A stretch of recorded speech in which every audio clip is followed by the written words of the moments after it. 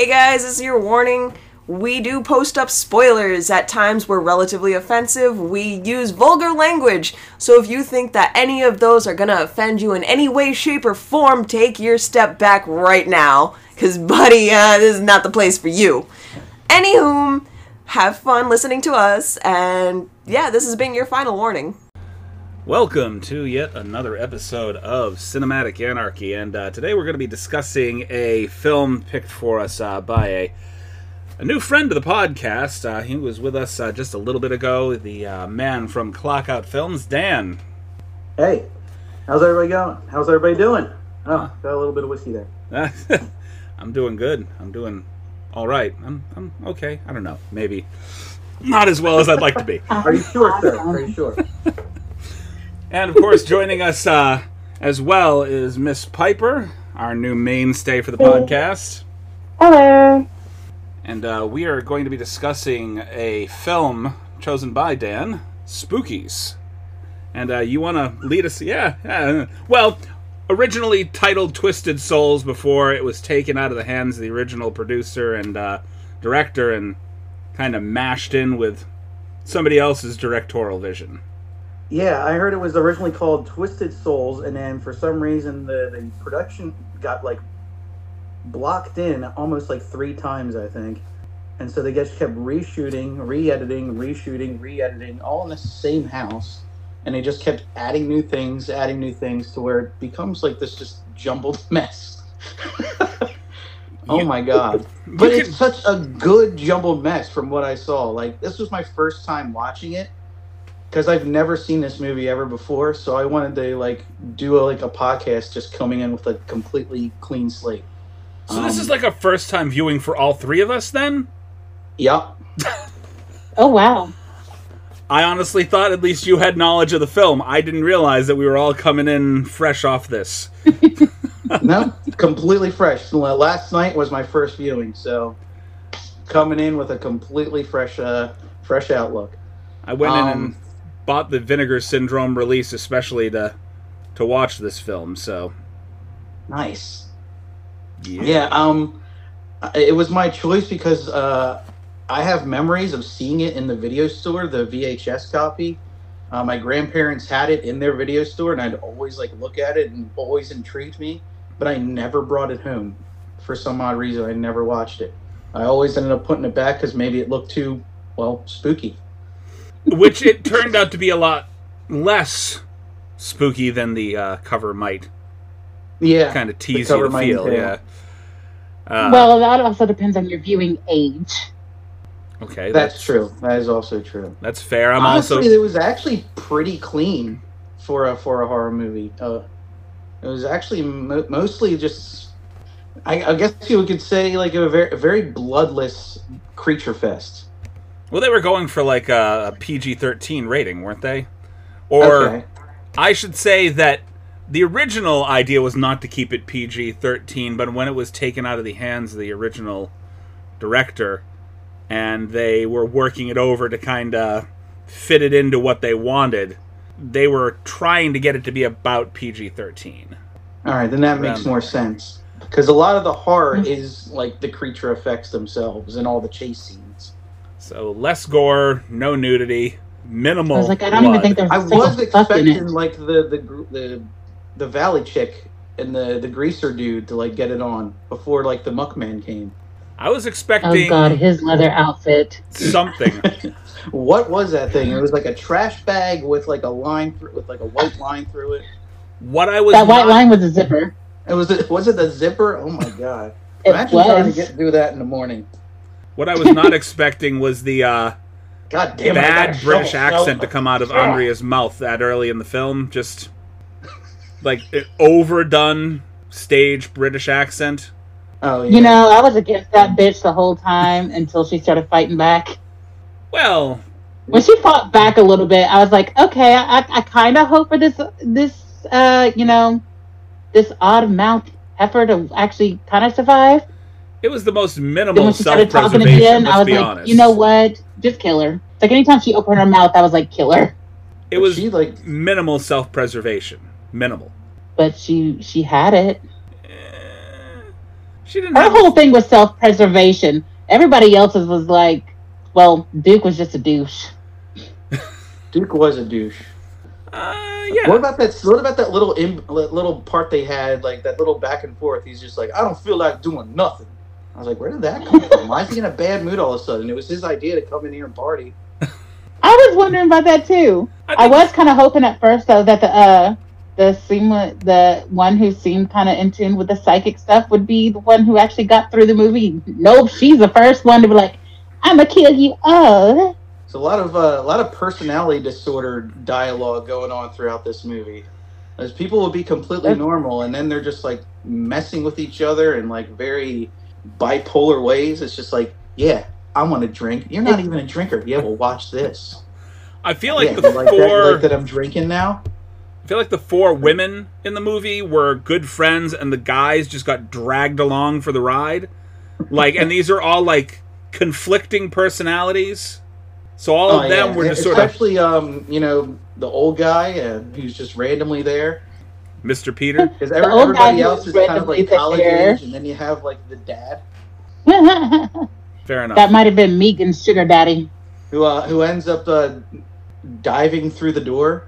That was fun. Just head first straight through the door. You're lucky that the door was paper thin. If that was a much more solid door, then we would have had a much different scene. Well, the doors kept locking throughout. Why didn't he just use that tactic throughout the whole movie? He's like, this door's locked. Hang on, guys. Wait, were they locked, or did they were they locked, or was the kitty man holding them all?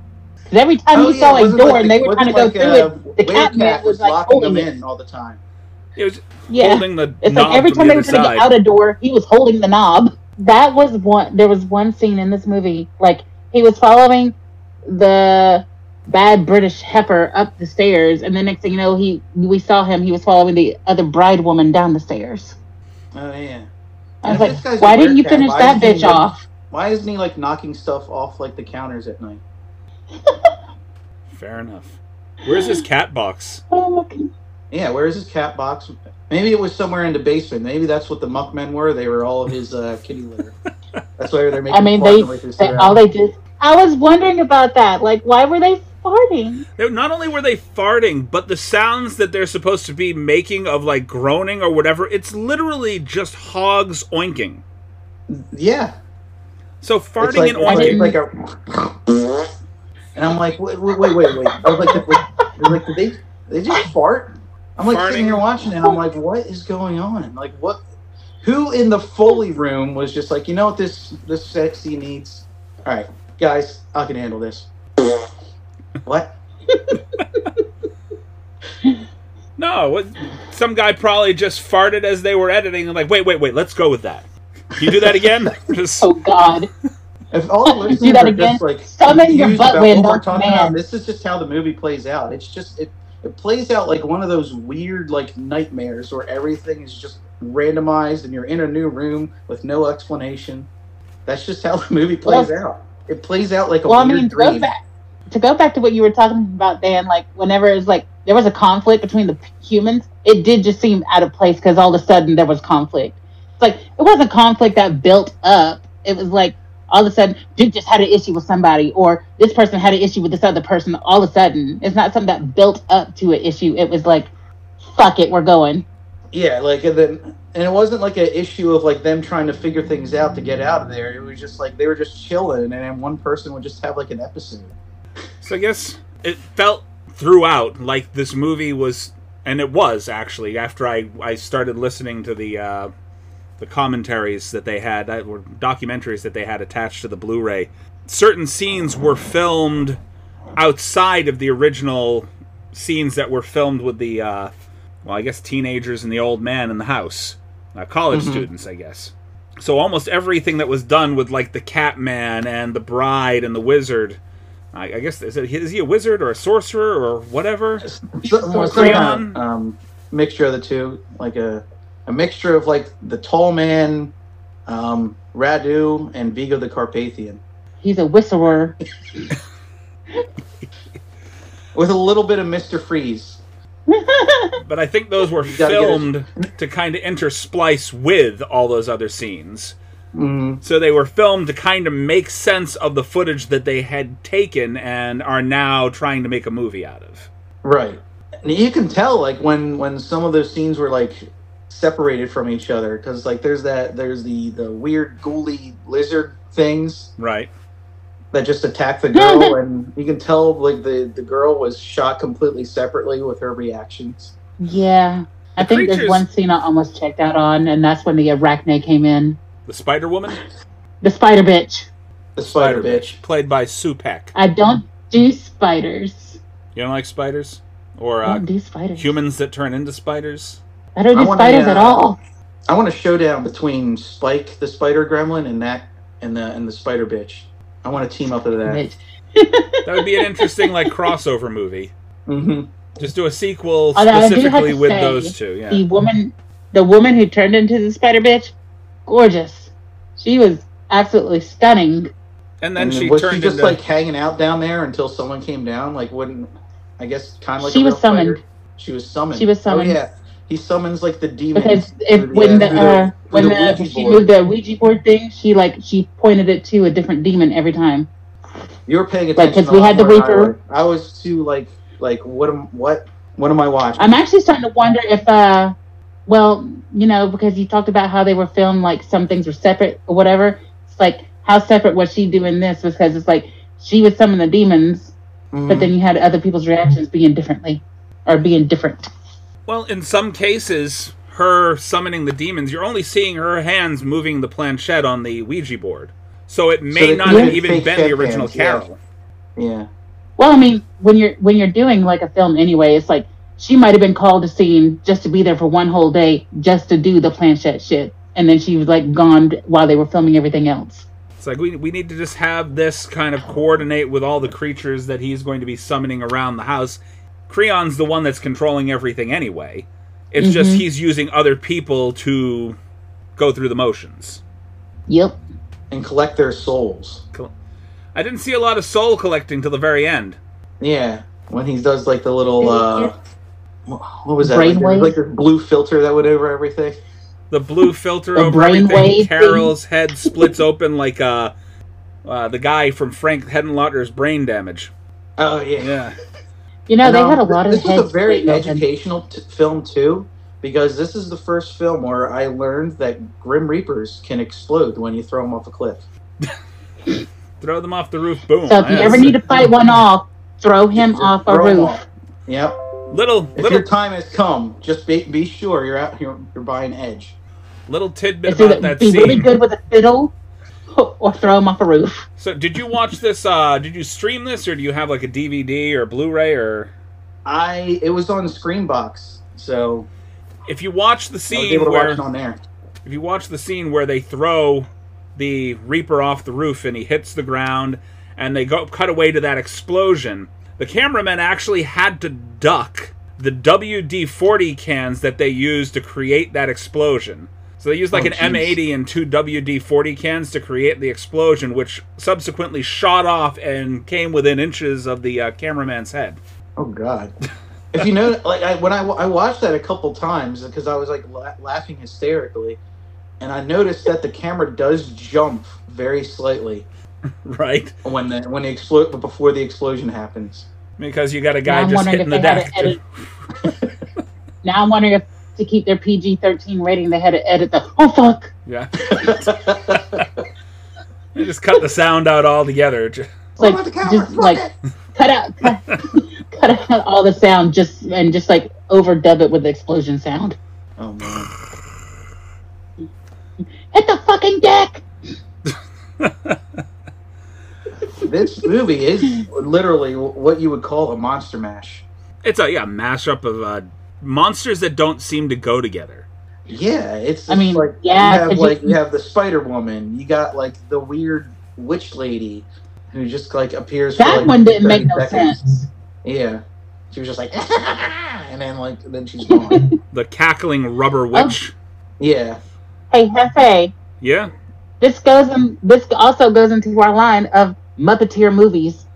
Yeah. I guess it would fit. A lot of these feel more like Muppet creatures than anything else. Honestly, the Grim Reaper kind of felt like an overdressed professional wrestler, like a luchador. He really did. But that cackling witch was totally a puppet of some sort. Well, I mean, it fits along with Rich's puppet that he went through the movie with. The wisecracking alcoholic. They're probably off on their honeymoon now. What if that's just the demonic version of Rich's puppet? That could be true. Because you don't see it after he dies, so... I mean, you could totally, like, there was that, missed opportunity of making an ashy slashy type of scene with his puppet, you know? Right. You know, there's one monster that did not make sense, and that was the one that actually killed the bad British bitch, the fish-looking monster. Oh, like the weird eel leech electric man? Right. Yeah, but it's like they did a close-up of his heart, but then it's never showed again. Like, what was the point? It's like, why did I need the close-up of his heart? Like, unless that's the way they harvested that particular soul. By melting her face. Very bad claymation melting. That was stop motion. I actually liked it. That like what you were saying earlier. I did like it. Kind of like the first Evil Dead, how the Deadites smelled at the end. Mm-hmm. Now that you say it, yeah. Well, it's not only that. It's like, I mean, look at Carol's transformation. She kind of looks like she could be a Deadite.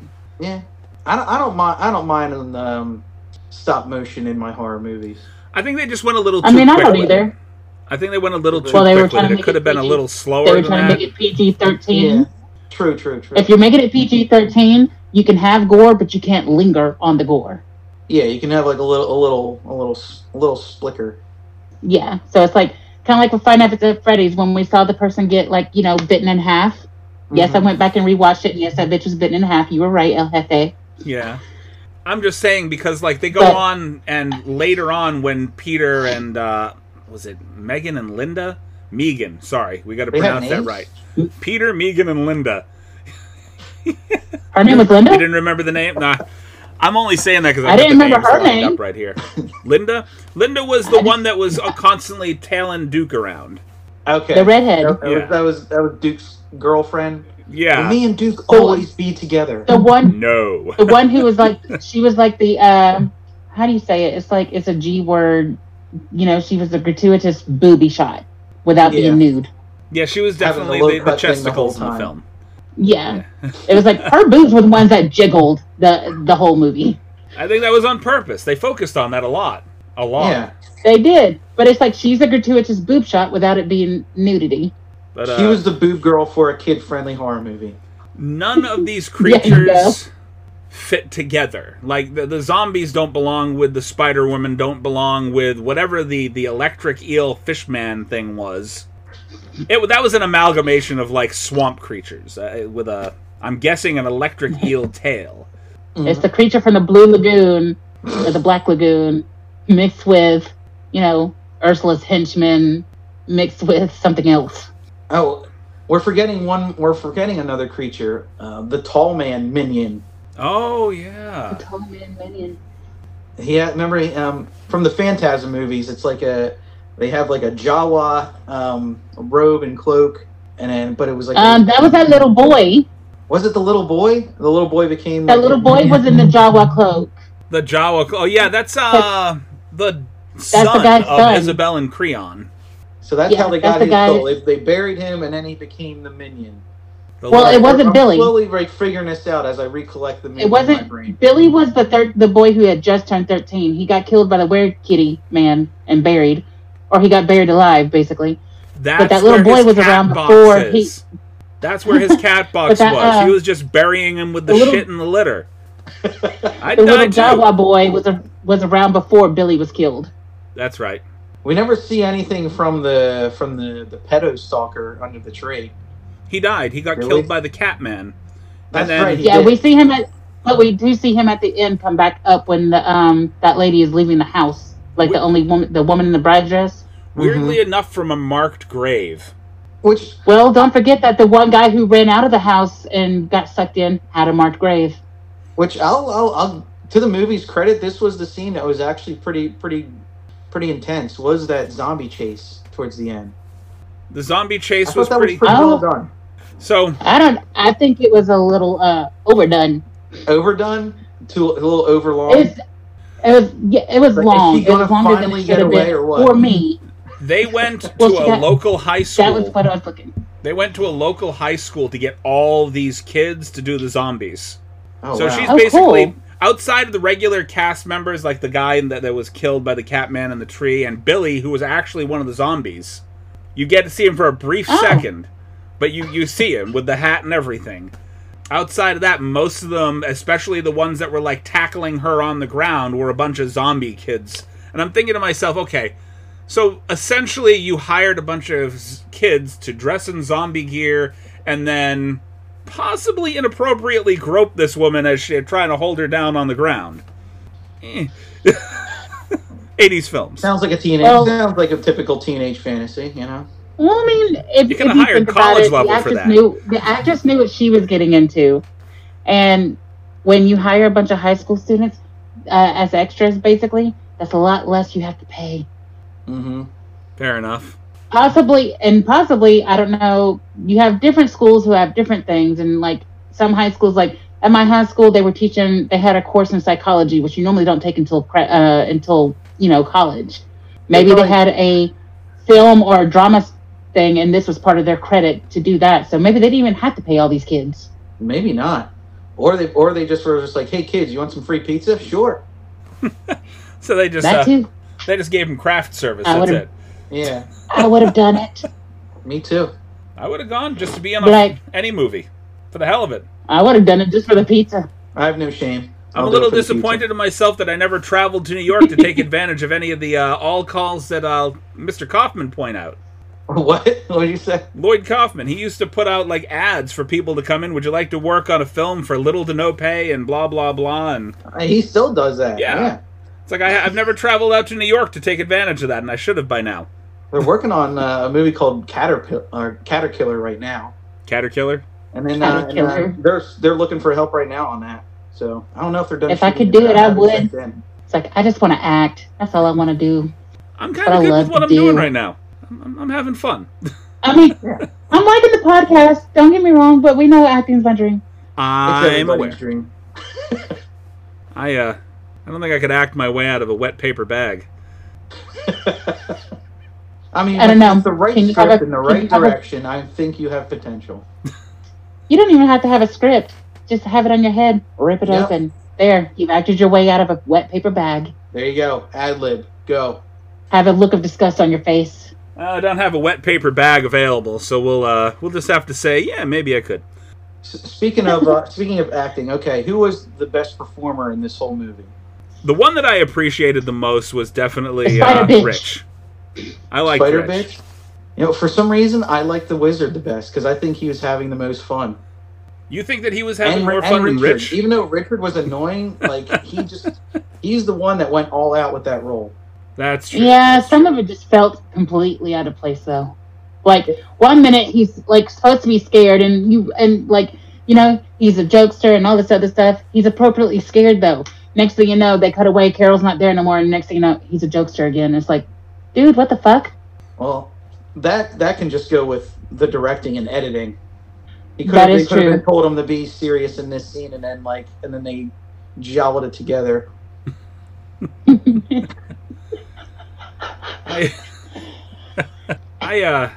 mean, I can definitely be a Richard defender here. I'm the defender of Rich. I really appreciated the wise ass performance. I appreciated just like, hey, this whole place is a toilet, and then he decides to piss in the fireplace. He starts to piss in the fireplace. The thing it wasn't lit, that would have smelled awful. Oh, I know. I loved his opening line where they go over the bump, and he's like, hey, yeah, could you maybe take it easy? He goes, I haven't drank enough to really appreciate or I haven't drank enough for me to be, have my brain splattered all over the highway. I'm not quite that, I need at least 2 more. Man, I am messing up that line. I'm messing up the line. Basically, I'm not quite drunk enough yet to appreciate my brains being splattered all over the highway was kind of the gist of it, but now I want to look up the line because that is not how he delivered it at all. Like I said, I did enjoy him at first. It's just that, like I said, and it could have been directing, editing, anything in that category. But like after he's appropriately scared, and then next thing you know, he's wisecracking and being essentially a dumbass again. I'm just like, eh. Well, that may just be but how the he... actor himself, as an actor, did great. Yeah. It's like I can't fault him there. Like his acting was great, and I'm just going off the character, I guess. Like being a wise ass, being scared, and then being appropriately scared, and then just all of a sudden, and why would you follow a bitch that you don't know? Right. He probably has my favorite death too, with when his face becomes deflated. Because Spider Bitch is stuck at his insides. Yep. That kind of calls me back to Nightmare on Elm Street 4. Really?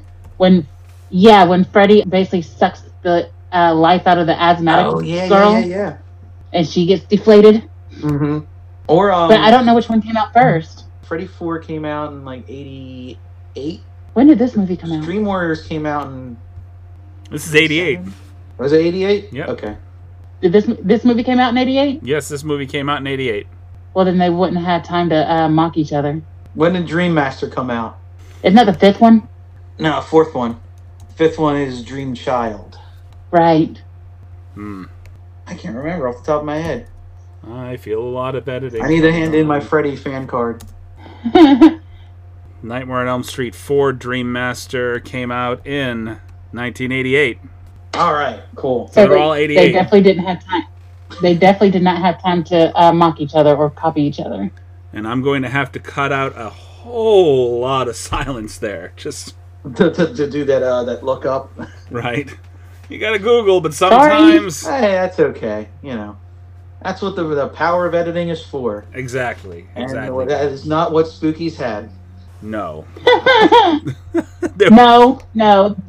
They had the power of editing, as in someone had too much power with editing. Yeah. It's like they did plenty of editing. It's just they... You know when they say, like, it's better to have more footage than too little? I think this movie suffered from having way too much footage. I think the problem... We'll just put this here, and this... It's like a jigsaw puzzle. We can make this fit. Yeah. I think the problem is that the powers that be didn't allow the original director to go through with his own vision. Mm-hmm. And so it became, this is not what he wanted. This is not, I guess, Twisted Souls. Like, a lot of this was out of his hands. It was just his footage interspliced with what they felt was best. Do we know what he really wanted? You know, honestly, I didn't deep dive enough to really know where they wanted to go with the whole thing. I just know that the ending to the film, the pulsating grave that you see at the beginning and the very ending of the film that Creon kind of pops out of, you know, laughing his ass off. It wasn't supposed to be Creon coming out of the grave, but a whole bunch of... It was going to be sort of animation. They were going to have, like, ghosts coming out of the grave.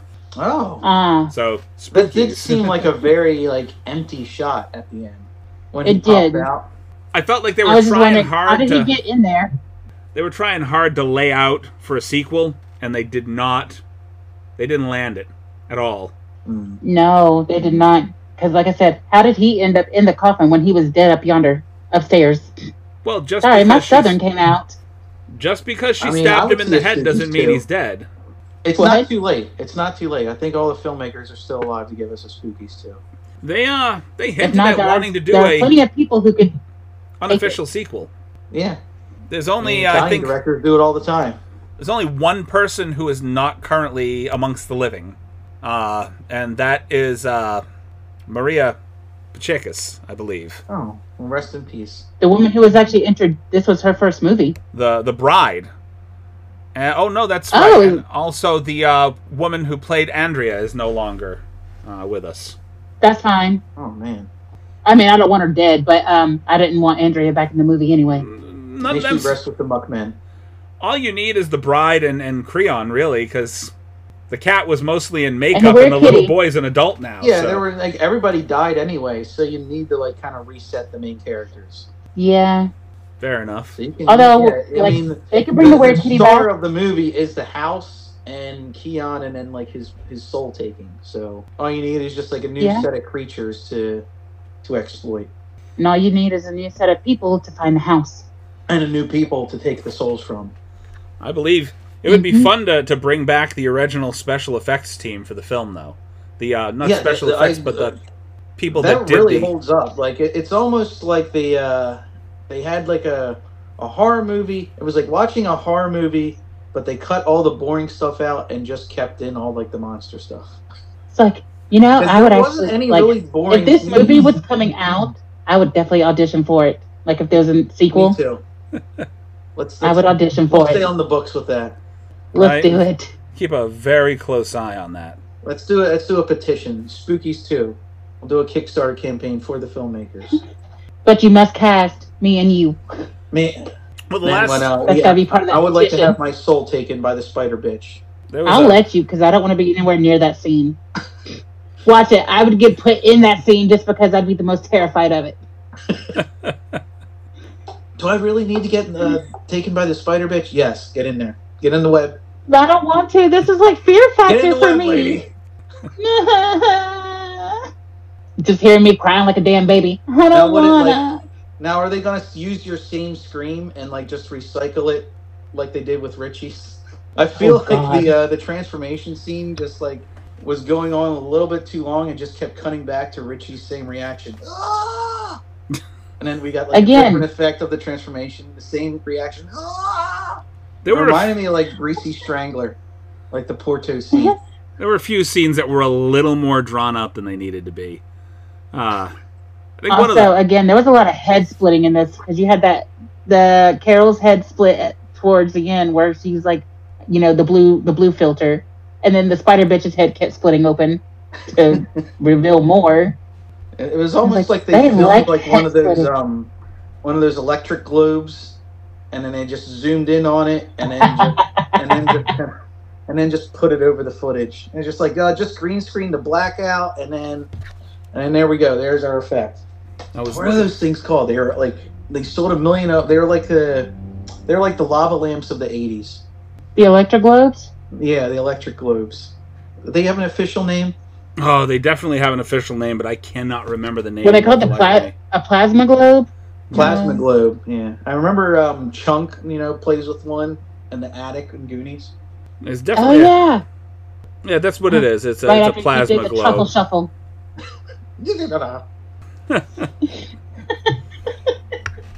They keep talking about it Goonies too, and I'm just like, just let it go. Richard Donner is not with us anymore.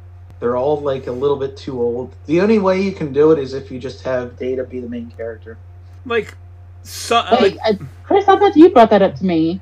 That's what I was saying. Is like really the only way that you can do it. I would not attach Corey Feldman to the project at all. Just put him aside. But you might be able to get like a couple of the main Goonies and maybe make it revolve around adventures of their kids. Yeah. Sean Astin, he was really good in Stranger Things. I could see him coming back and being Mikey again. And you got... I just don't think Josh Brolin's coming back. Josh Brolin. He could probably have a little cameo. You could have a cameo, yeah. Him and Andy. Oh, man. God, what was her name? Something green. I don't know her real name. Lucas? No, the girl who played Andy. Yeah, the girl from Lucas. Yeah, I can't remember her name. I can't remember her name either. What is Lucas? Well, she was in a movie with another Corey Haim. Carrie Green, that was her name. Carrie Green. Oh. See, Corey Haim plays a nerd who gets on the football team, and then things go full circle again because Sean Astin goes on to play Rudy. You know who Carrie Green looks a lot like? I'm listening. Robin Lively. I could see. And Robin Lively was a very big, 80s it girl for, Teen Witch, Wildcats. Wait, Wildcats was the 70s, late 70s. Never mind. But still. That threw me she did a lot of things in the 80s. I found out that she was the sister of Blake Lively. It's like I'd never connected those two together before, so it wasn't something I ever looked up, because not for nothing I could care less about Blake Lively. I didn't find that out until Ryan Reynolds did that Mint Mobile commercial talking about his sister-in-law. Oh, really? Yeah. Maybe I've just been outside of regular cable television for just long enough to avoid those commercials. Did you not watch YouTube? Because that's where I saw the commercial. Are we really away from cable, though? Because I feel like all the streaming services put together is just the same price as cable. I'm not paying for cable. If they're all put together. With ads anyway. But that's if you put them all together. The thing is like you can pick and choose which ones you want if you don't watch certain things on different streaming services. It's true, but exactly. But I'm needy, and I need all of them because I need all the content. The only time I get inundated, I can't even watch all the content. Tubi or Freevee. It's like, do I want to get rid of Disney Plus? No, I can't get rid of Disney Plus because I want to watch Simpsons. And do I really want to get rid of Paramount Plus? No, I don't want to get rid of Paramount Plus because all my old Nickelodeon shows are on there. Also, I Love Lucy's on there. I know. Wait, that does make sense. Nick at Night. Mm-hmm. Because I Love Lucy and I Dream of Jeannie and all that came on at Nick at Night, which was Nickelodeon at night. Like, you know what streaming services should do? Like try and be like Spotify and be able to create your own like playlists, so you can like do your own like syndications. That would be nice. Right, like setting up your own like. Then they would set your own like Saturday morning cartoon lineup. Well, but see, and then they would actually find out like which shows that they have on each streaming service are not getting watched and which ones are. Yeah. They were trying to do something similar with when they bought Anchor initially. They were trying to do something similar where they allowed their streaming service to be used, like you can use any music on their streaming service if you're a Spotify member, to make a music-based radio show or podcast for their platform. So as long as you're making it for their platform or within their platform, the music will play alongside of the podcast that you're creating. So you like get to introduce the music, like you could be your own friggin' shock jock or whatever. Just kind of make your own playlist, Ooh. Make your own podcast. So that sounds kind of fun. I thought that was interesting. I'd like to see. What Netflix did you guys think do of like the score in Spookies? I thought it was like a great like 80s horror score. It was kind of similar. I like most of the going back to music. Phantasm. It was kind of similar to the Phantasm themes. I've actually never seen Phantasm. Go ahead, give me your looks. See, I have. But the original, like the opening score, definitely drew me in. It's the reason why I dragged Piper kicking and screaming into this podcast, because there's a lot of movies that she's going to get to watch for the first time. So, I'm going to be picking some choice films that I haven't actually gotten to do on the podcast because I don't know if you've run across our friend Miss Honeybee, Dan. I don't know. I don't think she was on the podcast when you were there with us. So. I've been on with Sarah. You were on with Sarah, so she's from Two Chicks Talking Flicks. Okay. Their podcast is finally getting back up and running again. Good. Yay! I know Sarah was going through a rough time for a little bit. Sarah was, and then a friend of hers was as well. The person that she does the podcast with, and now they're finally getting things back together and kind of using their podcast for a little podcast therapy and getting back to it. So yeah, we kind of hit a snag like that too in like the July months, like July, August. I had a snag because we're kind of switching out main hosts for the podcast. Miss B is going on to do her own thing. We congratulate her. She's been working very hard to become a tattoo artist for quite a while now, and she got the great news that the person that she's apprenticing under has finally gotten licensed to run his own shop. And she's getting first chair in the shop. Oh, good for her. So she's a busy bee. Much congratulations to her. All pun intended. Thomas was sort of a floating butterfly in this particular podcast. He was here, he was there, he was not there, he was just all over the place. So he may come back at some point, but he's overseas. He's in the UK, so. It's like I joined in, late, was it like April, May? Yeah, probably around May. You've been a guest on the podcast several times over the years too. So yeah, it's like when I was starting to become more of a main person, it's like in July I became homeless, do some stuff, and then it's like now I'm at a point where I can at least record from my phone. Hopefully soon I'll be in my own place where I can record back from my PC, and all of my audio will be clear. So I feel like I want to ask you guys if now. We're gonna get back to talking about Spookies for just a second. This this film in general, it was rated fairly low, if I'm not mistaken. I'm looking up the IMDb rating for it right now. It was rated 29% on Rotten Tomatoes. That's actually a fairly high score. And it's rated, well, even higher. This was rated a 4.9% on IMDb, which is a bit higher there. This could have easily been rated a lot lower on Rotten Tomatoes. Yeah, I see what you're saying. I would say it's fair, though. Jokes aside, it's not a boring movie. It's actually very entertaining. I mean, I just watched it twice. I watched it once last night and once before we started here today, and I'm not disappointed. It might not be like it might not be a perfect movie by any stretch, but it's entertaining. I mean, it's one of those things. I wouldn't say it's a movie I'd watch like once a month or anything like that, but I mean, hell, I definitely give it a gander every now and then. I mean, personally, I want to go and find out. It was not a boring movie. Where Rich's deflated face is. Well, apparently the actor that plays Rich had it. He owned it for a long time, but money became an issue, and he auctioned it off on eBay at one point. Oh, no. His deflated face? I hope whoever has that has it secured in a glass case where Richard's deflated head can live forever. Right. So that deflated face after the Spider-Woman basically sucked all the vitality out of him. Good old Miss Spider Bitch. Fucking Spider Bitch. But personally, okay, how would you rate it? So given what they've rated it, this is the first time for us watching it. What are we rating it out of? I always go 1 to 10 here, and you can rate it however you want, honestly. Sure, I want to go 11? Go to 11, right. We're talking about making our rating system. Yeah, give an homage to Spinal Tap. You let it go to 11. I'm looking forward to Spinal Tap 2 as well. Right, that is in the works, isn't it? They were looking to... Rob Reiner is directing Spinal Tap 2 with the three main guys again. Oh, dear. Honestly, I think it could work because it's just so much time's passed that they can do the has-been aging rockers thing, regain their yesteryear glory. Oh, I can't wait to see Michael McKean in the old gear. But anyway, back to the rating. I would give it a 5.5. Like, even though it was confusing, it was muddled, it was all over the place, it still kept me glued to the screen. Okay. Because I wanted to see what monster will pop up next. I'd give it a 5.75.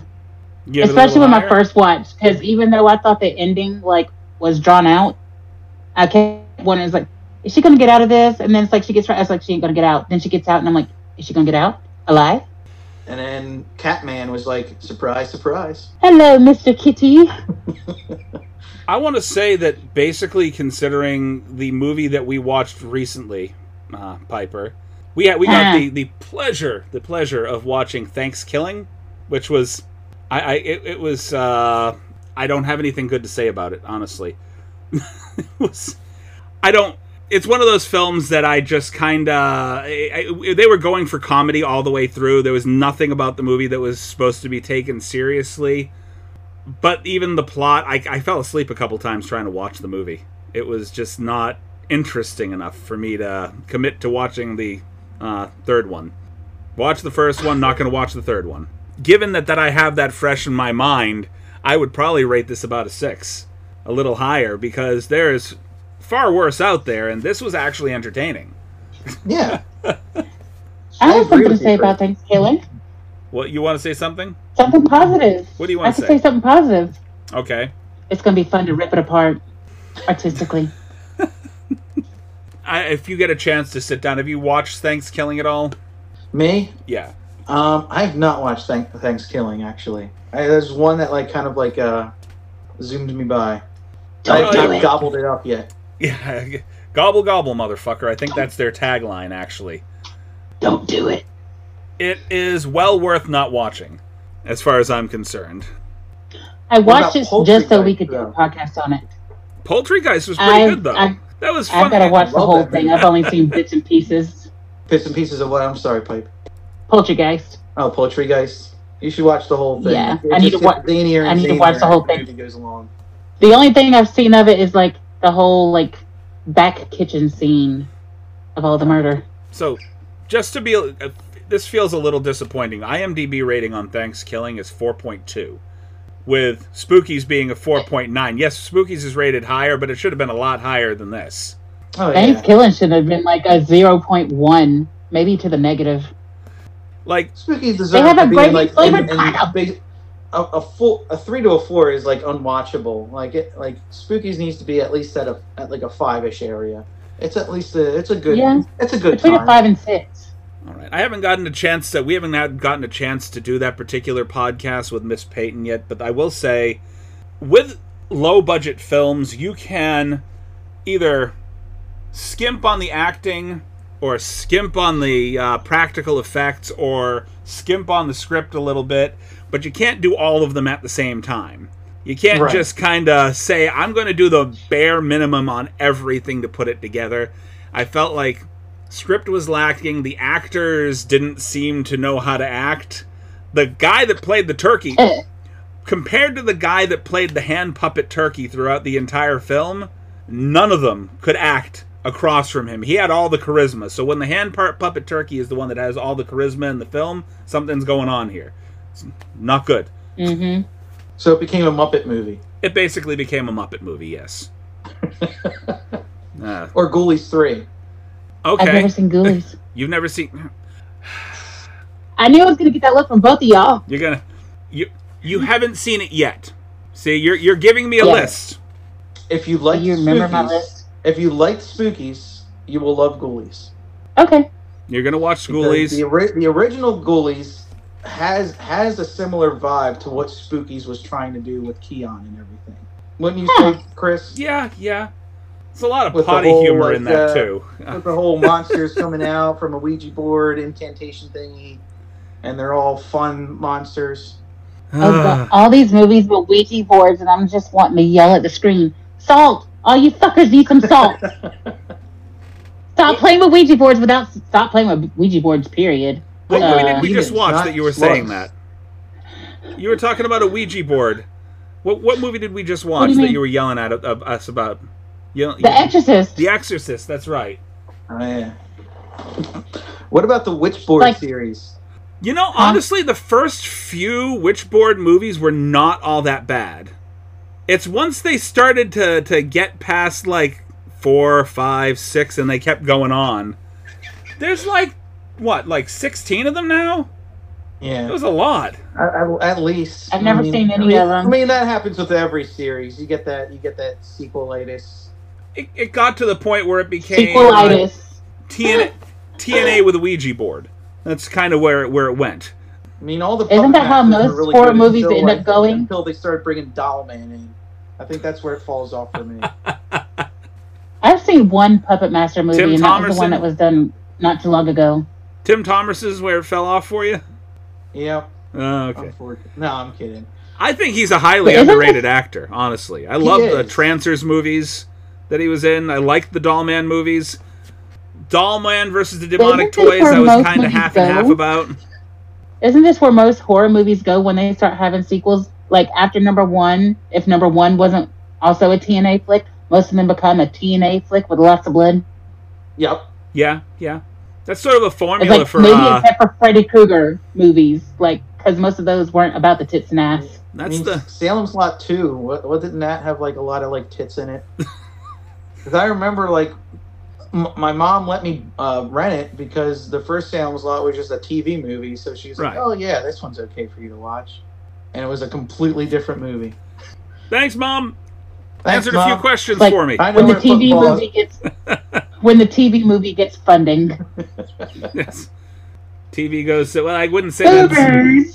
TV movie becomes late night cable movie. It's still a movie. Right. It's just... It's being handled a bit differently. You know, that it went from being like, hey, CBS fare to Joe Bob Briggs drive-in theater fare. And it's funny, like, you say that the sequels become TNA fare. That's exactly what happens in Ghoulies 3. Ghoulies 3 is essentially just a college sex comedy with Muppets in it. That's a fair assessment. You know what you need to watch, Piper? And I'll guarantee, I feel like you're going to tell me you haven't watched it. Critters. If it's a movie with puppets, I've seen bits and pieces of Critters. He's about to say, if it's a movie with puppets... if it's a movie with puppet sex, I saw Team America. But Critters. That's marionette sex. I've seen bits and... I've seen bits and pieces of it. I want to say I sat down and watched the whole movie when I was a kid. Not because I wanted to, but because my dad wanted to watch it. but I couldn't tell you anything that happens except for maybe a big ball. But that might have been the third one. That's the second one, where they all come together and become a big critter ball and run people over, turn them into skeletons. But Critters, I'm not like against seeing it. Like, I always wanted to watch it. My mom was never going to rent it for me though, because I thought it was no more bad than Gremlins. But that's because I saw movie boxes. Did you just compare Critters to Gremlins? In fairness, I was a kid and I just saw movie boxes. So as a kid, I was allowed to watch Gremlins. So when I saw Critters, and it kind of had the same name-ish, and they were little beasts, you know? I was like, maybe it's about the same. Mom was like, no. Did you ever run across hobgoblins when you were a kid? No. Well, Munchies. Munchies, well... It's like, I might practice witchcraft, but I ain't seen a hobgoblin. No, I'm just kidding. Munchies? No. Did everybody smoke weed? The thing that looked like a Muppet John Stamos amalgamation. What word did you just use? Amalgamation?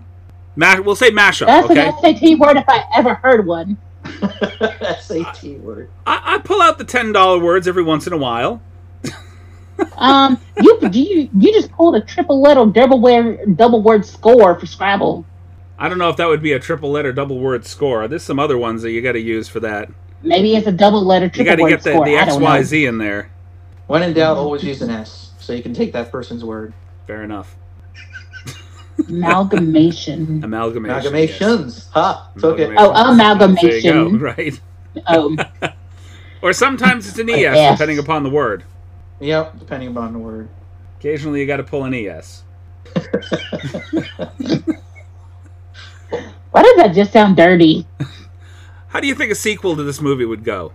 With my death and Spider Bitch's web. What'd you say, Pipe? I said, with my death and Spider Bitch's web. I've already cast myself in this movie. I think similar to the way we pitched it earlier. I think a sequel would be, what's his name? Creon. Very close to Crayon. Crayon. Marker. He's playing with all the grays in the box.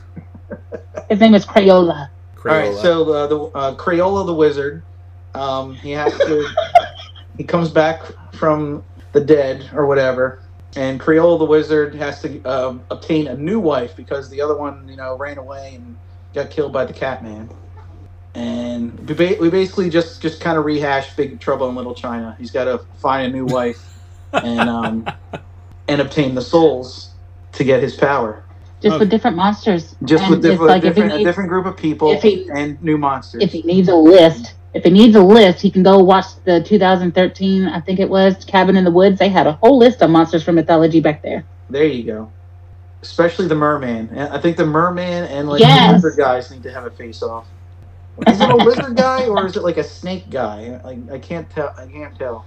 What lizard guy? The lizard guys were there two of them? The lizard guys that got poked with the fireplace fire poker. Yeah, they looked like mermen, basically. I think those were mythological mermen, though, because if you look at old pictures of what they thought mermen. Some of the little ones that were attacking the blonde, the ugly things. Yeah. The ones with the snaggle teeth with the bookcase. Yeah, those were like. Those are mermen. They weren't mermen. They were not like mermen. They were more like there's another mythological beast that they look like that's underwater.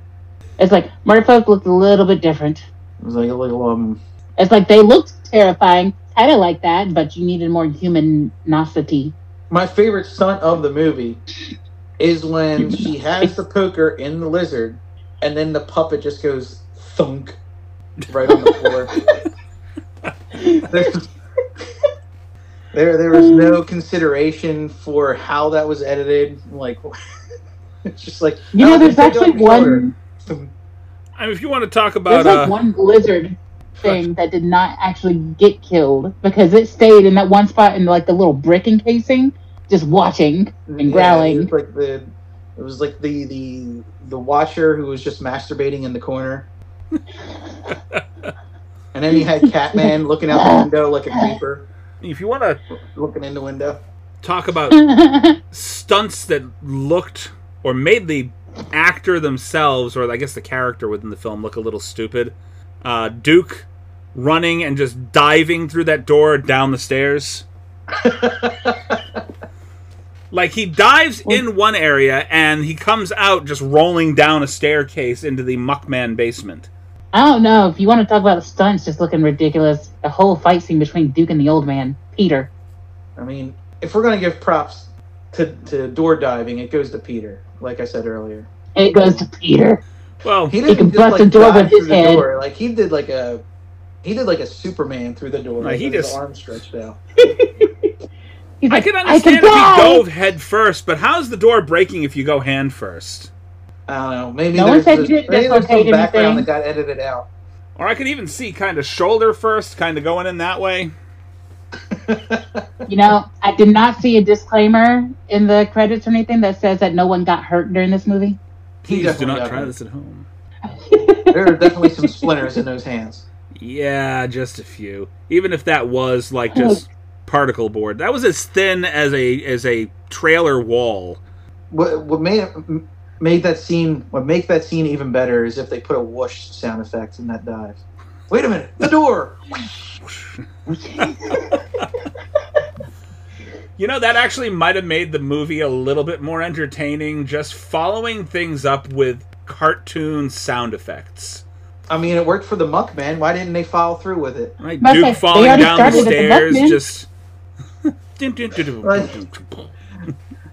don't even know why they were making those sounds. They were just standing there, and then it was just fart sounds. Like, it's not like it was like their movement. The slow walking farts. Right, just oink fart, like, oink fart. You know, it was like their movement, and it was like just their arms moving or something kind of like that, and their arms were making the fart noises. But no, they were just standing there, and there was no explanation of why there's fart noises. It's the early inspiration for Kevin Smith's Golgothan shit demon from Dogma. You know, it's a good thing though. That those, I wonder. I mean, they look similar. They look similar, and he's pretty much just going all out with it. So right. It's a good thing that, you know, the Muckmen were destroyed by water and not by fire. The whole basement would have, that whole house might have went up. Wine. They were not destroyed. I was going to say, they're not destroyed by water. They're destroyed by fermented grapes. Yep. The first one was destroyed by water. There was water on the ground. That's true. Yeah. So was it just any liquid? Pretty much. Guess. They dissolved in liquid. Like, if you get it wet, it dissolves? Sort of the opposite of what happens with the Mogwai? Yes, if you get it moist, it dissolves.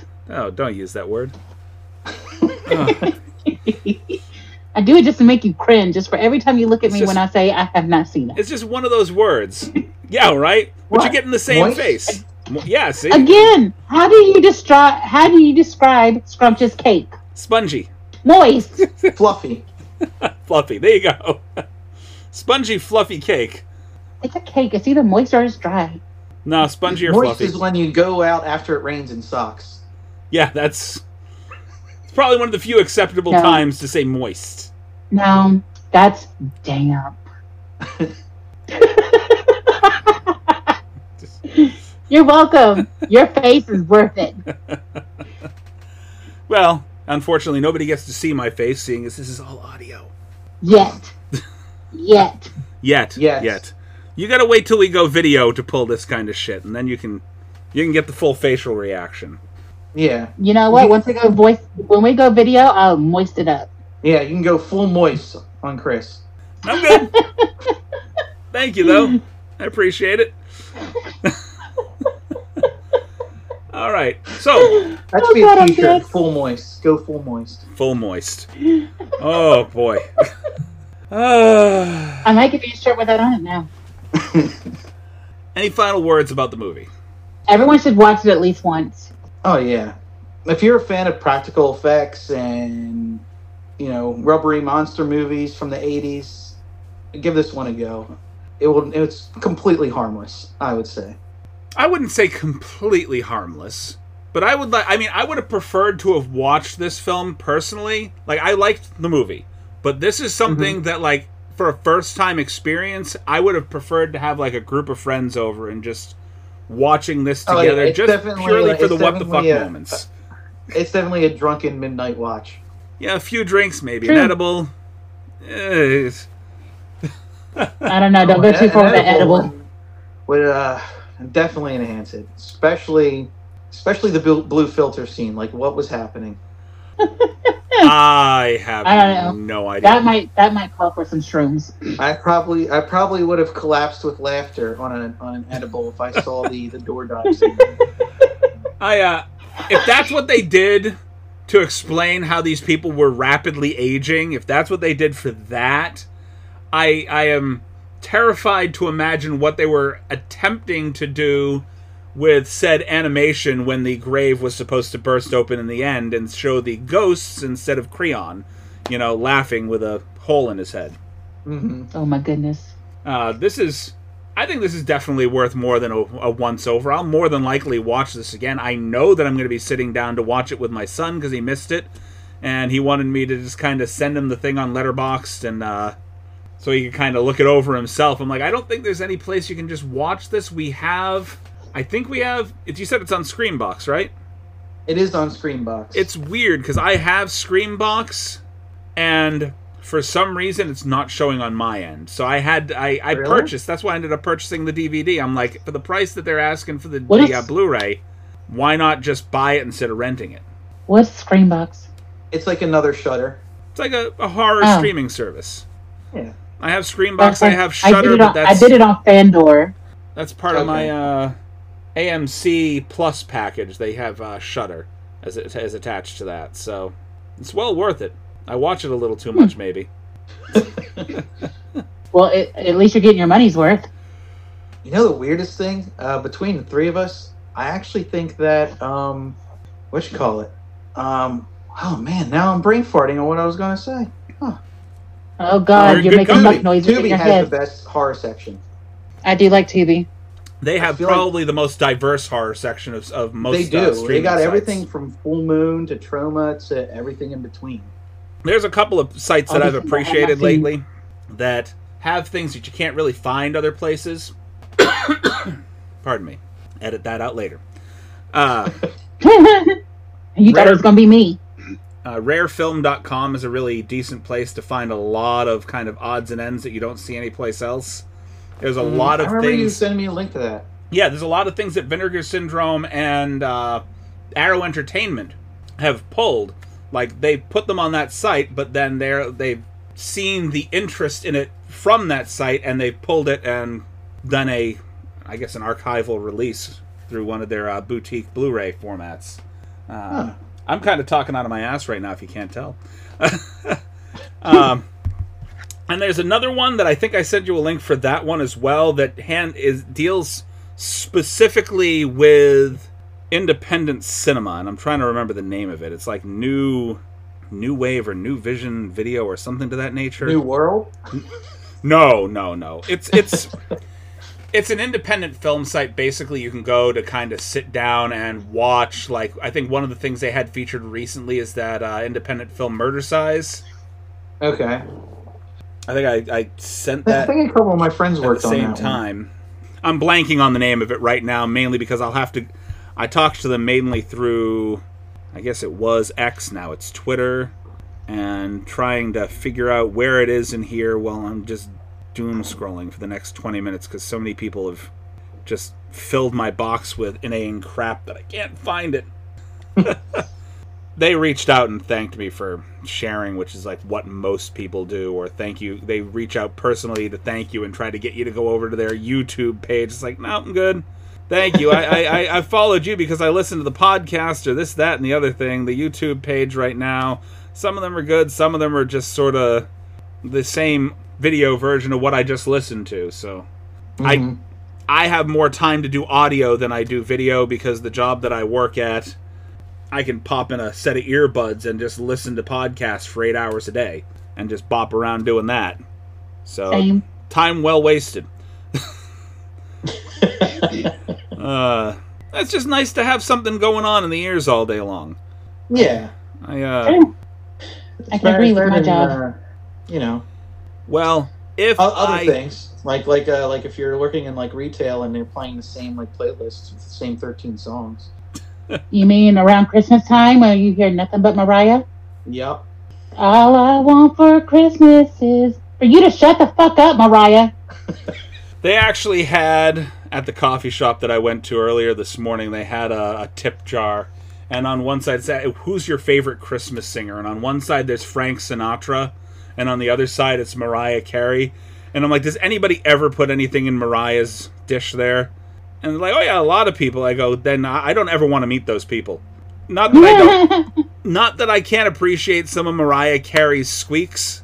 However, I can appreciate Mariah Carey as a singer. The Christmas version of Mariah Carey, like 90% of the Christmas version of certain singers, I cannot tolerate. Harry Connick Jr. I can deal with. Frank Sinatra I can deal with, you know, because they have a catalog of songs. They don't rely on one that they play over and over and over and over. Yeah, hasn't she like re-recorded that like several times throughout the last couple of years? 4? Yeah, at least 4 times.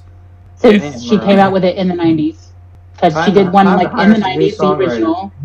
It's like, hey, you didn't think of maybe something new to let people listen to? There's a lot of Christmas songs out there. The sad thing is she did a new song, a new Christmas song with Jennifer Hudson and Ariana Grande. And it's a good song. It's just not played on the radios. It's probably because people have a little bit of Mariah exhaustion. If you rely on one song, All I Want for Christmas. If you rely on one song for over a decade, to on repeat? Last Christmas by Wham or All I Want for Christmas? Oh, good lord! All I Want for Christmas. I'm going Mariah on this one.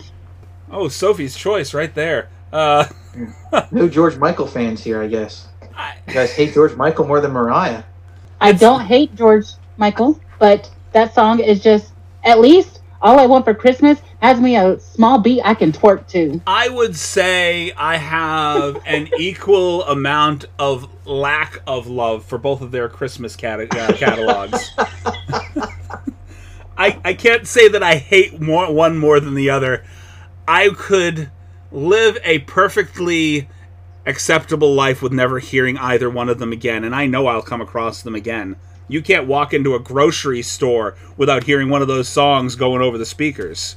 And since we're on the subject, I was thinking the other night, if Paul McCartney was never a Beatle, he would still be a very successful one-hit wonder with simply having a wonderful Christmas time. Oh God, that song. I fucking hate that song. Okay, that one I don't mind. That one I don't mind. It's right. I'd rather listen to the words over and over again.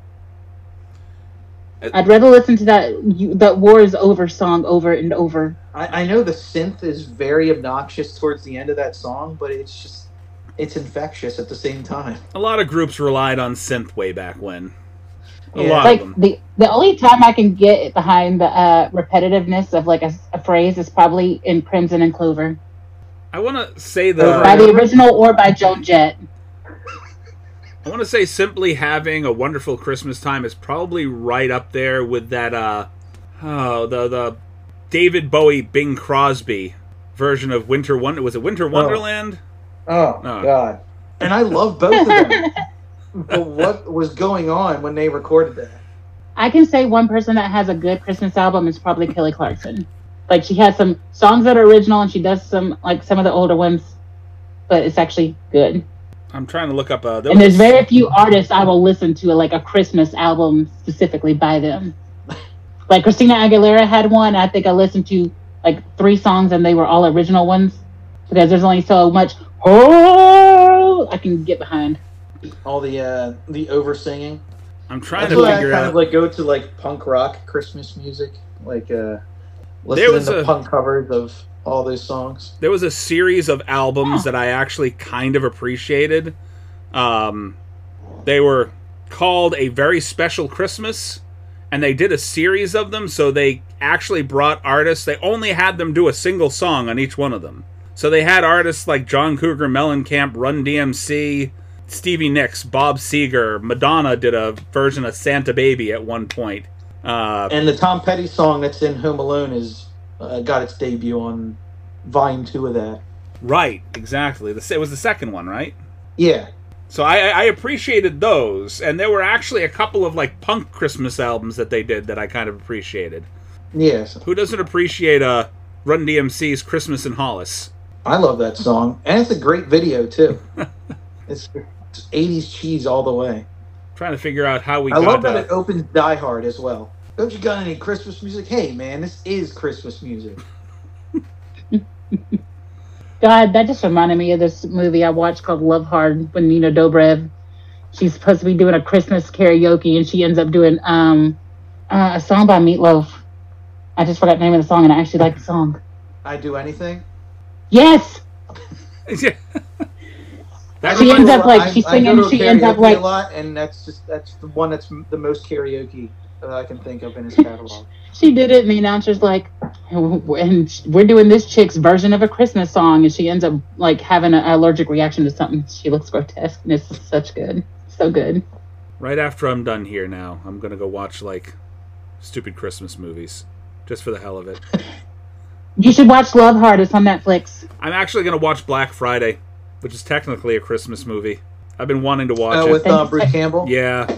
Isn't that technically a day after Thanksgiving movie? It's Christmas shopping. Yeah. You know. That and the worst... I want to say what they've rated as one of the worst holiday movies of all time. Silent Night, Deadly Night 2. Which has become like a meme. There's the one guy in that film. The Garbage Day meme, yeah. Yeah, the Garbage Day meme. It's, hey, Alexa, be quiet. Yeah, Alexa decided to chime in there for a minute. I don't know that we said anything that sounded like that. One of the maybe she just wanted to chime in on Christmas movies. One of my or favorite maybe she Christmas, thinks she's for the garbage. One of your favorite what? I'm sorry. One of my favorite Christmas specials is And All Through the House from Tales from the Crypt. Right. Oh God, I missed the original Trails from the Crypt movies. I like. There's a movie I always wanted to see. I'm really disappointed that they. Go ahead. I'm disappointed that they didn't continue with the Tales from the Crypt movies because I loved Demon Knight and I loved Bordello of Blood. Yeah, they're both really good, especially Demon Knight. Billy Zane just acts his ass off in that movie. That was a good movie. It's one of those films that I point to when you try to show like an actor's versatility. There's just like with, oh God, what's his name? Leonardo DiCaprio. Why did I forget that name for a minute? And Alexa over here is still trying to chime in. I'm not talking to you, Alexa. Be quiet. When I think of Leonardo DiCaprio and I think about his versatility, the first thing that comes to mind is What's Eating Gilbert Grape and his performance as Arnie in that film.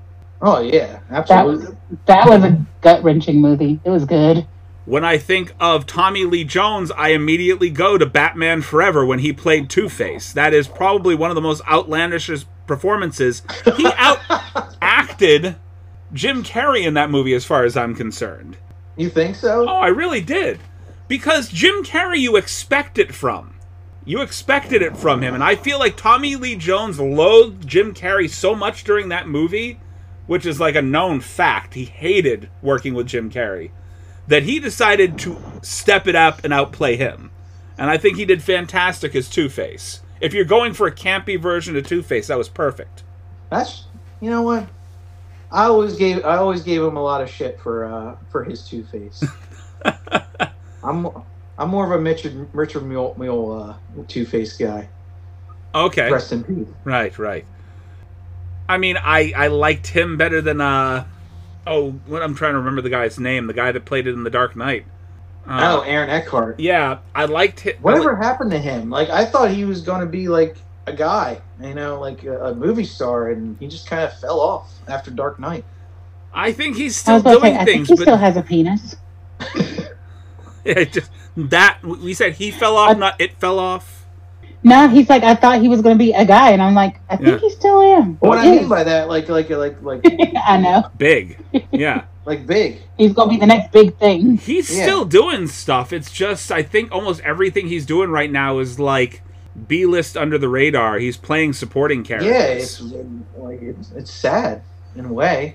I mean, he's a great everybody actor. else in that movie, like they went on to, except for Heath Ledger, everyone went on to do like bigger things. And you know that if Heath Ledger were still here, he would have blown up after that movie. Like he still went on to do the Imaginarium of Dr. Parnassus.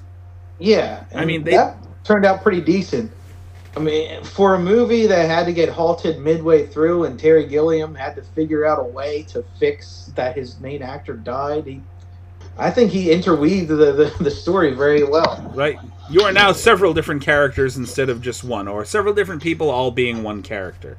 Yes, and the way he interwove it is that character was never himself. He was always a con man. So when he goes into this alternate realm, he's a different person. I mean, that's a good way to solve a. That's a film I don't think gets talked about enough. Editing issue. That was a classy way to do it. They could have just killed the project if they wanted to, and I think they did it the classy way, as they figured out a workaround. Right. And they kept what would have been his last work completely alive, and did a pretty damn good job of it. Yeah, it's a pretty good movie. All right. I don't think I've seen it since it came out, but I remember walking out of the theater entertained. I saw it earlier this year. I've got it in my Vudu rotation. I kind of cheat the system a little bit. I purchase a lot of movies to get the code out of it. So I'll purchase movies. We'll watch them a couple times here, and then once we've watched it, I'll download the Vudu code, and then we will move on. We got a local new and used media place that we love going to, Bull Moose. That's where I get all my boutique Blu-rays for the most part. So anything from 88 Films, Arrow Entertainment, so on and so forth, I pick it up from there. I can pick it up directly from the site, but why not support both the company and, the filmmaker itself, yeah. The filmmaker, yeah. I mean, I think that I would love to see certain places distribute independent films a little bit more than they do. I guess you gotta... I was talking to my friend earlier about that. The reason we had movies like Spookies and Night of the Comet and any other VHS horror or sci-fi cult movie you can think of. The reason that a lot of those happen is because a lot of those independent companies, big studios, big distribution companies, took chances on them, and you could distribute VHS a lot cheaper than you could DVD now. Right. Back then. So that's why the community was a lot bigger back then. Well, at least the distribution community was a lot bigger. I have to go out and purchase another copy of your movie. Why? Because I've passed it around so much, it's getting a little worn. So it's gone. I passed it around to people at work and friends from my other job. A lot of people have watched it now. So I've never seen your movie. I need to see it. Well, it's called Slaughter Beach. We're going to do a shameless plug here. And you can buy it pretty much anywhere now. It's on streaming on Amazon Prime. It's you can buy the physical copies off bestbuy.com, fye.com, or you can get the limited edition Blu-ray on srscinema.com. And you can follow us, Clock Out Films, at Instagram. Go to SRS Cinema. That's where I went. I got the poster and everything. I actually have to go get a frame for the poster because it's going up in between everything over here. It's going on my wall. Poster. I need your address so I can send it so I can get signed. Absolutely. And it's not a shameless plug. I actually should have given you the time to do it at the head of the podcast and instead of the beginning. Or instead of the end. Sorry. Some shifting around. And it's we're just gonna pull this shameless plug moment and put it all the way. This is good.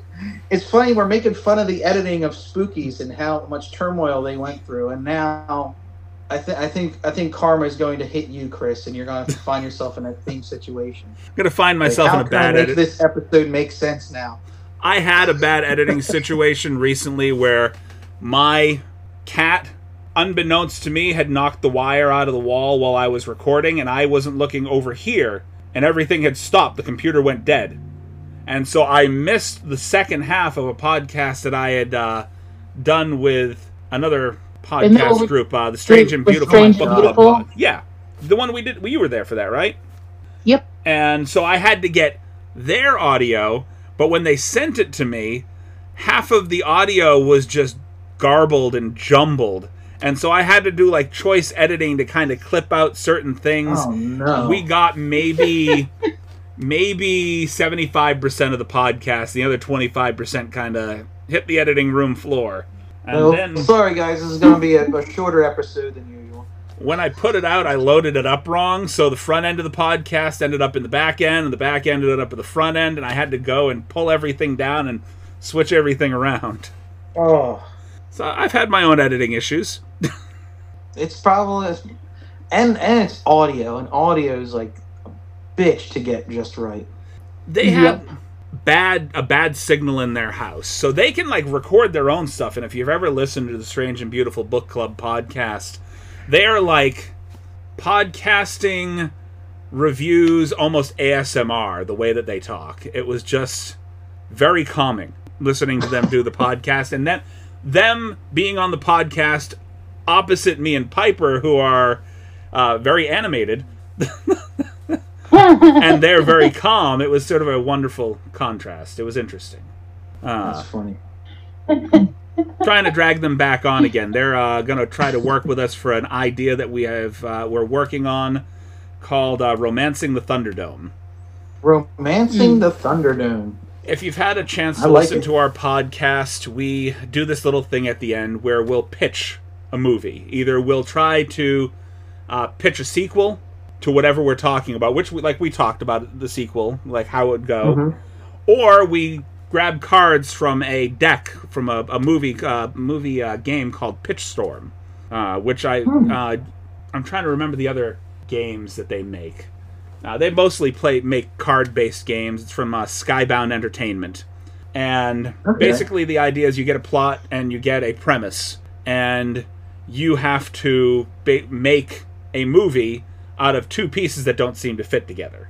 And whoever makes the best pitch wins. Well, we kind of fit that into our podcast. And the idea that we were all working on was, what if we took romantic couples from different movies, whether they be from romance movies, romantic comedies, horror, like any couple from movies, and fit them into a horror movie situation versus another couple. Which couple do we think would have the skill set to survive that particular situation?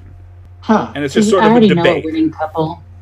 And the whole idea is we're going to have at least 3 to 5 people on the panel, and whoever is the general consensus after going through the debate and kind of pitching how the movie would go, whichever couple is the general consensus will move on to the next step, sort of like a NCAA basketball like bracket. The game. Yes, basically. Just some ludicrous monster. Now, I'm going to have to add all the monsters from this movie. Just put them on the spinner. Just the weird Spider-Woman from Spookies or something, Spider bitch. But she gets her own main movie. It's not just Spookies. It's. I already know who I'd want to put her against, because I know they'd whoop her ass. Who? It's a couple, yeah. Romancing the Thunderdome sounds like Romancing the Stone. I would put Kathleen Turner and Michael Douglas from Jewel of the Nile and Romancing the Stone. That's actually a good pick. See? I'm not saying that that'll actually happen, but it's a good pick. Oh. I know. I know you're not saying it's. I can't even think of a better one, because they are really good in that movie together. They were great in the all the movies that they did together were pretty damn good. Have you seen War of the Roses? Of course, yeah. I have not. It's another with the trifecta: Kathleen Turner, Michael Douglas, and Danny DeVito.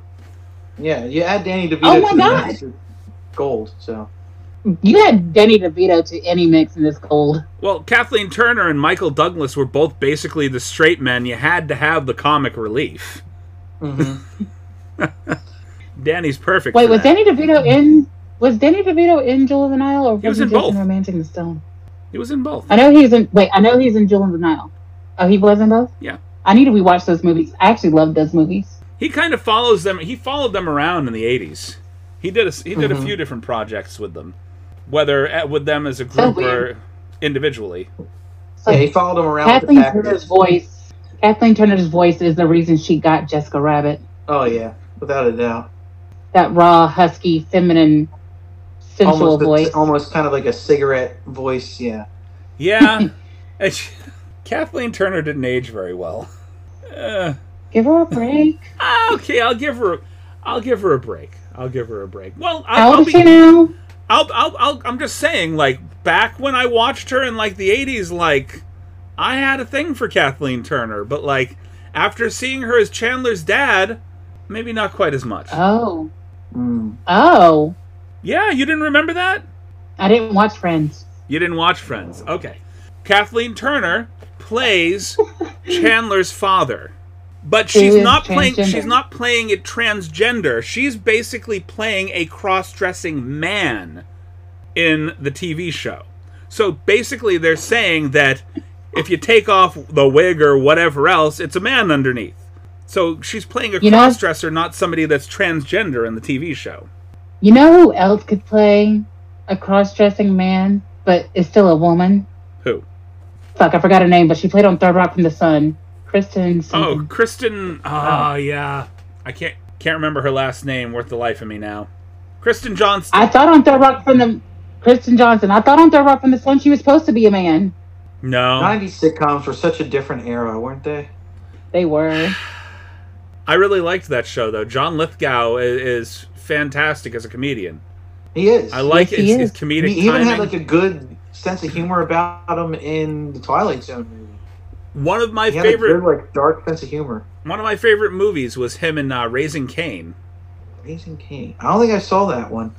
He was great as the villain in Buckaroo Banzai. If you get a chance to pick up a copy of Raising Cain, look for the copy that actually has the editor's cut along with, or the director's cut along with it, because it's two completely different versions of the film. The way that they edit it together, the original film that went out into the theaters, it didn't make a lot of sense. But when the director got permission to edit it the way that he actually wanted it, and you watch the film again, it makes complete sense. You know where he was a good villain? Where was he a good villain? Shrek. Lord Farquaad. Lord Farquaad. Plays in Shrek. That is, for anyone adult watching that movie, you know that was just shy of them calling him a fuckwad. Oh, yeah. Lord Farquaad. Lord Fuckwad. What kind of world we would be in if Chris Farley stayed alive to complete Shrek? Oh. Just stayed alive in general. He was originally Shrek, and Mike Myers took over after he died. Oh, I did not know that. I just learned something. I wonder if they still have any of his originally recorded lines. They are somewhere. It was like very early character design animations. See, it's one of those things that get buried that I really want to see, like the original cut of Back to the Future before they brought Michael J. Fox on to replace Eric Stoltz. Mm-hmm. Or, I don't know if you've seen a movie called Tiptoes, where Gary Oldman plays the dwarf brother of Matthew McConaughey. I believe I vaguely remember that coming out. The actual theater release and the original director's cut, there's like a 45-minute difference between the two films because of how much they cut out. And it was supposed to be a much more sentimental movie than the almost purely comedic movie that they put out in the theaters. So there's a lot of things. Or the rated R cut of Mrs. Doubtfire that they have floating around somewhere. There's a rated R version of Mrs. Doubtfire. They, you know how they allow. Is this like a re-edited version to be R-rated, or is it just all of like Robin Williams' like R-rated riffing that they kept in the cut? I think that's what it was. You know how they let comedic actors kind of riff and they figure out what they like and what they don't want, and almost 90% of the movie, all the stuff that he did was riffed. There was a basic guideline, but he kind of went with it, and a lot of his lines were sort of his own thing. I believe it. I believe that there's an R-rated version of, that. Come to think of it, yeah. Robin Williams, his stand-up's pretty raw, so I assume that if they were just like, Robin, just do whatever for this take. All right. Robin's one of those. For Robin Williams, a script is basically an outline. Yeah. Can you imagine if there's an R-rated version of Aladdin out there somewhere? Oh, there probably is.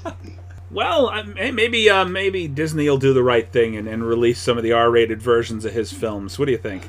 There might be a TVMA version of Mork and Mindy. How about a nice R-rated version of Peter Pan? Hook. Sorry. Hook. No, motherfucker.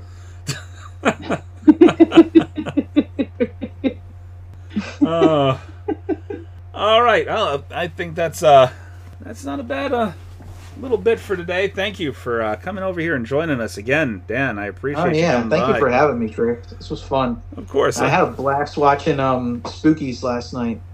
Right? You're welcome back anytime. Throw something like this at me and we'll watch it. We'll watch something else. That was a blast, and I'm actually happy to hear that we all were watching it for the first time. So it's a first take for every one of us. Mm-hmm. Maybe real soon we can do a Christmas episode and just some obscure Christmas movie. It doesn't have to be horror. I'm sure there's something you can just weird be an old, out there, crappy, weird Christmas movie, like Santa Claus versus the Martians or something like that. That was what my mind went to originally, but I'm like, would that be worth a podcast though? It might be. It might be worth just breaking down the original film and maybe seeing how it might be recast or somebody would redo it, doing like a remake. It's definitely like the unofficial Ed Wood movie. If you couldn't tell by how I was stammering right there, my brains have kind of trickled out the right ear and gone on their own for the day. So, so on behalf of myself, Miss Piper, if you'd like to... In the words of Miss Honeybee, drink some water, you thirsty bitches. That's like the unofficial way that we end the podcast. Like, year 3, she started doing that, and it's been the same way ever since. Drink some water, you thirsty bitches. Drink some water, you thirsty bitches. These pretzels are making me thirsty. They're so salty. This is Two Chicks Talking Flicks, where we review movies. We try to dig deeper and go more in depth. And profound for me. Yeah, for me, I'm just like, what? We even bring up relevant topics. I remember from Punky Brewster that you don't go inside the fridge. And we're here to have those tough conversations. Mm-hmm. And she was wearing a white dress, which was yellow. Huh? It was yellow. So if this sounds like the podcast for you, please enjoy. New episodes every Tuesday. Yeah. Hi, I'm Rachel. And I'm Matt. We are the hosts of the Strange and Beautiful Book Club. On the Strange and Beautiful Book Club, Matt and I share our adventures discovering forgotten movies, television shows, and books in the science fiction, horror, and fantasy genre. Not necessarily good movies, though. Oh, certainly not. We love a good, bad movie. The quirkier, the funnier, the more campy, the better. But we talk about some classics, too. Of course, we can't ignore our favorites like Highlander or the 1990s vampire cop television show, Forever Night, which we are currently covering one episode at a time. As if I could forget. Oh, hush. You love every minute of it. Come join us every week as we discover, discuss, and dissect fantasy, horror, and sci-fi genre classics. New episodes release every Monday, Wednesday, and Friday. So remember, sometimes the strangest things are the most beautiful, too. So be who you are and love what you love. Until next time, friends. Bye.